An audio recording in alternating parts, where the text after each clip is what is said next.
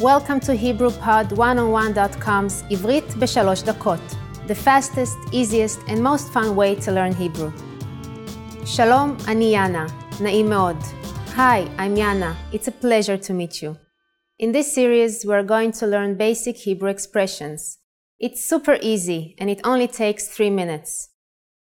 In this lesson, you are going to learn how to introduce yourself in Hebrew. In Hebrew, there is no formal and informal language. You can use this introduction in both cases and keep it simple. However, in Hebrew, there is a difference between male and female language. Let's first see how Israeli people introduce themselves in a simple way. Shalom, אני יאנה. נעים מאוד. Hi, I'm Yana. It's a pleasure. Shalom, אני יאנה. נעים מאוד. Start by saying Shalom, אני, then saying your name. Shalom, אני יאנה. Finally say נעים מאוד.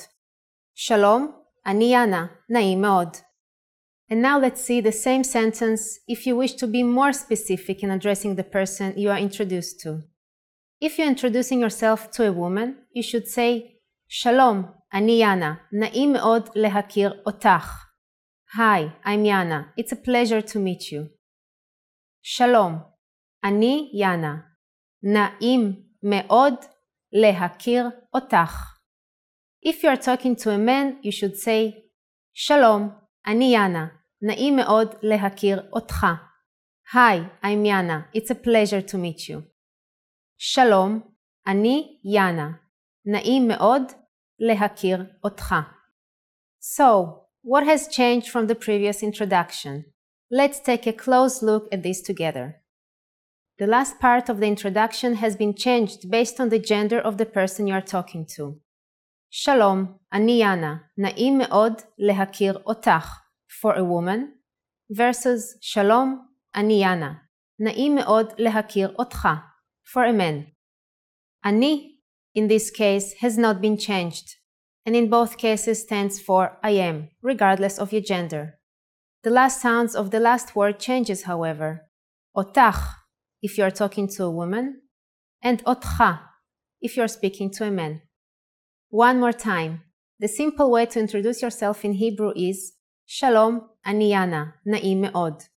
In case you want to personalize the greeting, you say Shalom, אני יאנה, נעים מאוד להכיר אותך. Shalom, אני יאנה, נעים מאוד להכיר אותך.